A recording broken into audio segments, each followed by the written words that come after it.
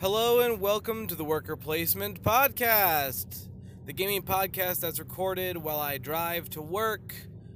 I am your host, Jake Talapic, and it is a Monday morning, a chill yet brisk Monday morning as we slide into the final week of February here. And I was thinking about what I should talk about today, and I decided that I get a lot of questions from people who want to start game groups or start having groups of their own wherever they might be, and they're like, how do I do that? And I'm not going to go through how to start a group, because if you really want to start a group, the best ways to do it are get on local public forums, post some flyers, and then you just have to go be a host at wherever you decide to host the game group.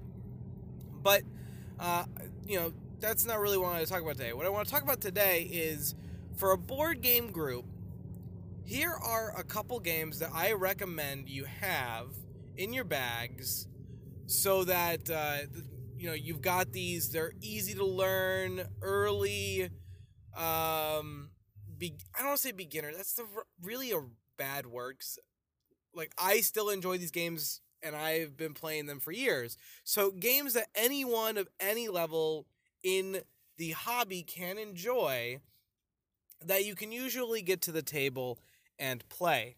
So the first game, and this game honestly is probably on my table almost every other week, because people just like playing this game. It's social, it's cooperative, it's funny, it's fun, it's conversational, and that's Mysterium. So, if you don't know what Mysterium is, it's basically Team Clue with, really abstract art cards, alright? So, highly recommend picking up Mysterium. Go check it out, watch some videos on it. Very easy game to teach and to play. So Mysterium, definitely in the top list of things I would recommend you pick up for starting a game group. Next on the list, I would recommend King of Tokyo. King of Tokyo is essentially Battle Yahtzee. Players play as monsters, and they're battling each other for control of Tokyo. And on your turn, you roll these dice. You get up to 3 or 2 more re-rolls. And based on whatever the dice show, you get to collect certain goods or attack each other. And game ends when the last person is standing, essentially. So, good, easy game to teach. Accessible, fun, exciting, energetic. In that same vein, if you want to play something with a little bit of a different flavor, a little more team-based, there is Bang the Dice game, which has a very similar game mechanic, but you actually play in these hidden role teams, and you're working with somebody, but you might not know who. So, good game as well. I recommend both of those. Next is a game that has won numerous awards. The year it came out, I believe it won the Spiel des Jahres, and that is Codenames. Codenames is a team-based game where a grid of 25 words is laid out, and each team selects a clue giver. That clue giver gets a list of those words in that grid, and then they must get their team to guess those words, but only giving one-word clues to get them. So let's say that the clues were banana and sun, those are the ones you need to guess. I might say yellow, 2, because I think 2 cards go with the clue yellow. And then my team has to hopefully guess that and not submarine. Got it? So that's the concept of the game. So that one's on my table a lot. I do recommend that one. Another game that I think is great for kind of introductory players that is small, this is easy to carry around, is Love Letter. Love Letter is a micro game in which players on their turn have 1 card in their hand. They draw 1 card, and now they have to play one of 2 cards. And effectively, you're trying to eliminate everyone from the game. Each round takes less than 5 minutes, more like 2 minutes, and you reset and play. You play a couple of rounds until someone's won 4 rounds or whatever. So a lot of fun. It's very clever for only like 27 cards, I think, or something like that. So very, very simple. Easy. Again, that's the kind of the theme here. Simple, easy to teach games that express different levels and elements of the hobby. All right, next one is a drafting game, if you will, and that's Sushi Go or Sushi Go Party. This is a great game because it introduces people to the drafting genre of games, which is extremely popular and very fun, very accessible, with a lot of depth in that field. So there's easy games would be Sushi Go, but then you've got games that get into more and more depth you further go down the line, like Among the Stars, or I think Fields of Green was one that came out the other year. I can't remember, or Green Pastures. I can't remember the name of the game. Anyways, there's a lot of room to move in this genre, and so I think that's a great game for people to get a flavor for that. And Sushi Go, you can literally pick up and teach in like 30 seconds, and people know what they're doing because the cards are very big, bright, bold, and they tell you exactly what they do. It's very, very well spelled out. Next game on the list, I want a deck builder on the list. The problem with that is that if I recommend Dominion, I don't really want to recommend Dominion because Dominion is a game that is touted as a beginner level game, but this game has a lot going on. A lot that most players, even people who've played the game a few times, don't realize is going on. And so I don't really want to recommend it. But the problem is that I don't really want to recommend the other deck building game in my repertoire that hits my table a lot because it sounds selfish. But I'm going to anyways. So Grifters is the game I designed, and I recommend it. It is a very good introductory level deck builder style game. It kind of is conversational. It's a punch each other game. So it definitely has a loose, light element to it.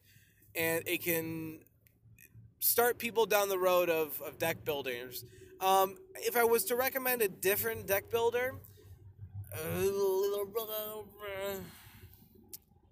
man, that's hard.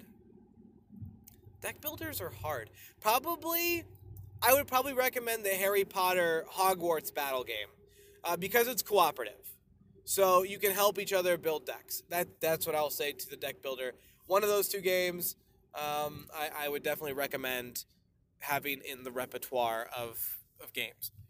Now, we've covered a lot of games. And the reason I wanted to just spout a bunch of games and not do like my top 5, is something so, I don't know, assumptive or arrogant about making the top 5 list of games that you need to have for your beginner group. But I want to give you a breadth of options of flavors that you can visit and put to the table. Another game that hits the table a lot I would recommend is Splendor. Now, I personally wouldn't recommend Splendor anymore. There's a game that I think is better than Splendor, but Splendor's always very available, and it definitely works. Before the second game, I would have always recommended Splendor, which is it's an action selection game where one of the actions you can choose is to select tiles, and it's a generation and kind of you got to plan ahead and know what you're doing a little bit game, and people can somewhat block you in that. But outside of Splendor, I'd recommend Century Spice Road. I really think that game is better than Splendor, and it's got more potential for depth. But it's probably just slightly less easy to teach than Splendor. So I recommend them both to you. You can kind of decide for yourself which one you want to go with, if you want to have something a little weightier or not. I wouldn't say it's that much heavier. Like, that's really a stretch. But I do think it's a slightly better game. It also reminds me of a classic Milton Bradley game called Bizarre. Came out in the 60s, I think. And re-implement some of that game that I really, really like. So, recommend that. Cooperative games. There is a game that hits my table all the time. That's cooperative-ish. It's more of like a hidden roll game. It's a hidden roll game. And that is Deception, Murder in Hong Kong.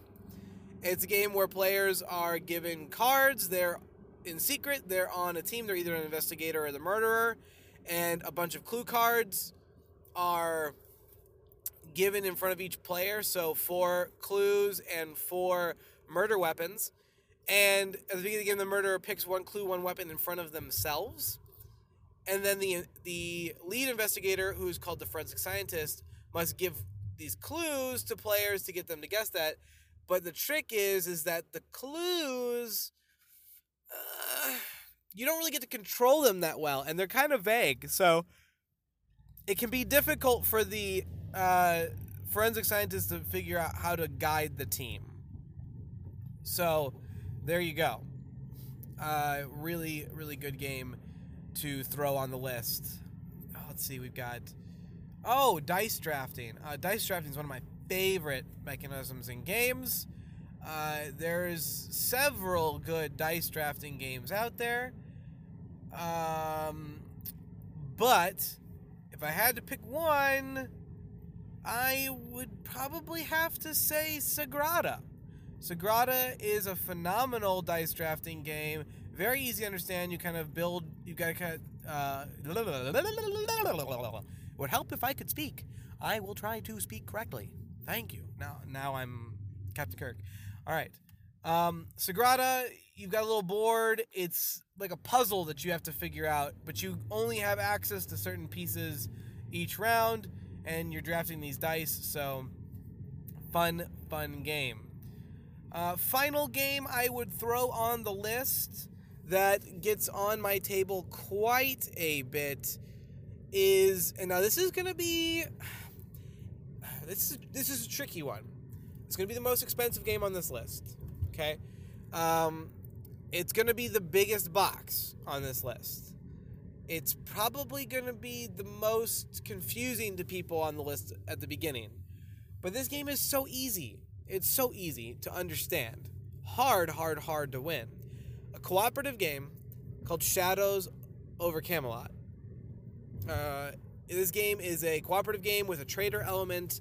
You're trying to defend Camelot with the Knights of the Round Table, and you know, players. Basically, the flow of the game is on your turn you do something bad, and then you get to do something good. That's the whole game. The thing is that the bad things are always happening, and your good thing is usually so small, so minuscule. It's like, how can it even possibly help? But you work together as a team to make it happen. So totally fun, totally good, totally winnable. So that would be my kind of shortcut list of games that I would recommend. If you're looking to start a game group, get those games. I mean, I could literally go on for hours because most of my collection fits into this category of games for beginners. Like, I could have thrown out Coup. Coup's a great one. Animals on Board is another one that I love getting to the table. Takedo is another one I get to the table a lot. What else? The Game, No Thanks, Six Nimit. What about maybe some heftier stuff? Azul, which is a newer game. That's a really good one. Red 7. I don't get to the table as much. Red 7, I don't start with Red 7. It's a good game though, if you like games. What else? Wordsy, I've actually been enjoying quite a bit recently.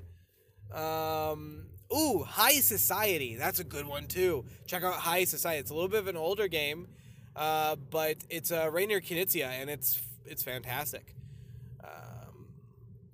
Yeah, so I mean, there's so many good games that I don't want to limit you. Like if you think Catan should be on this list, go ahead and get Catan. If you think Seven Wonders, if you think Carcassonne, if you think Ticket to Ride, Ticket to Ride should honestly probably be on this list. I recommend Ticket to Ride for your group. I don't personally like Carcassonne as a beginner level game. I don't personally like Catan as at all. That might be rude of me, but that's just my flavor. I mean, there's just so many games out there, you know.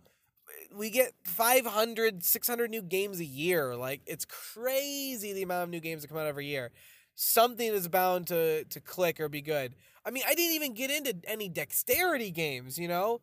Attraction is great.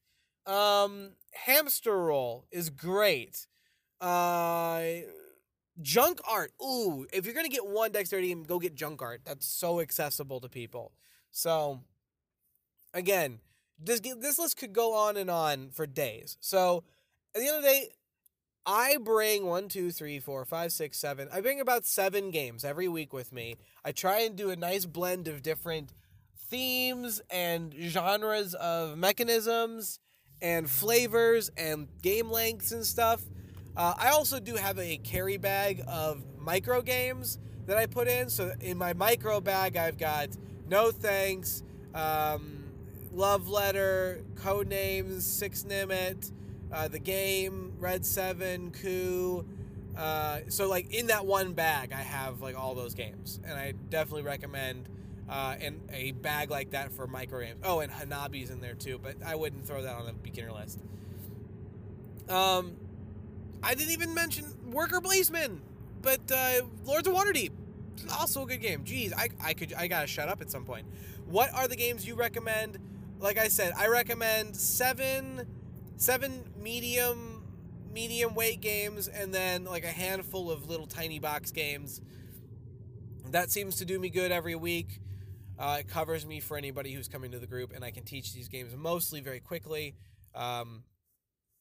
The key to it, though, is know the games. If you bring a game, you have to be able to teach it. If you can't teach the game, please don't bring it. It doesn't help anybody if you're sitting there trying to figure it out with everyone else. So, what games do you think should be on this list for beginners, accessible games?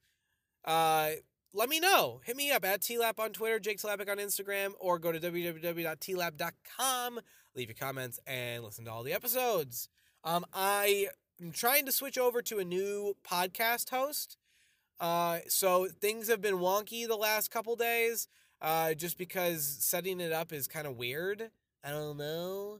So, hopefully that will be up today with this episode. I will definitely keep you informed of what's going on. So until next time, friends, remember to play games and most importantly, have fun. Ciao.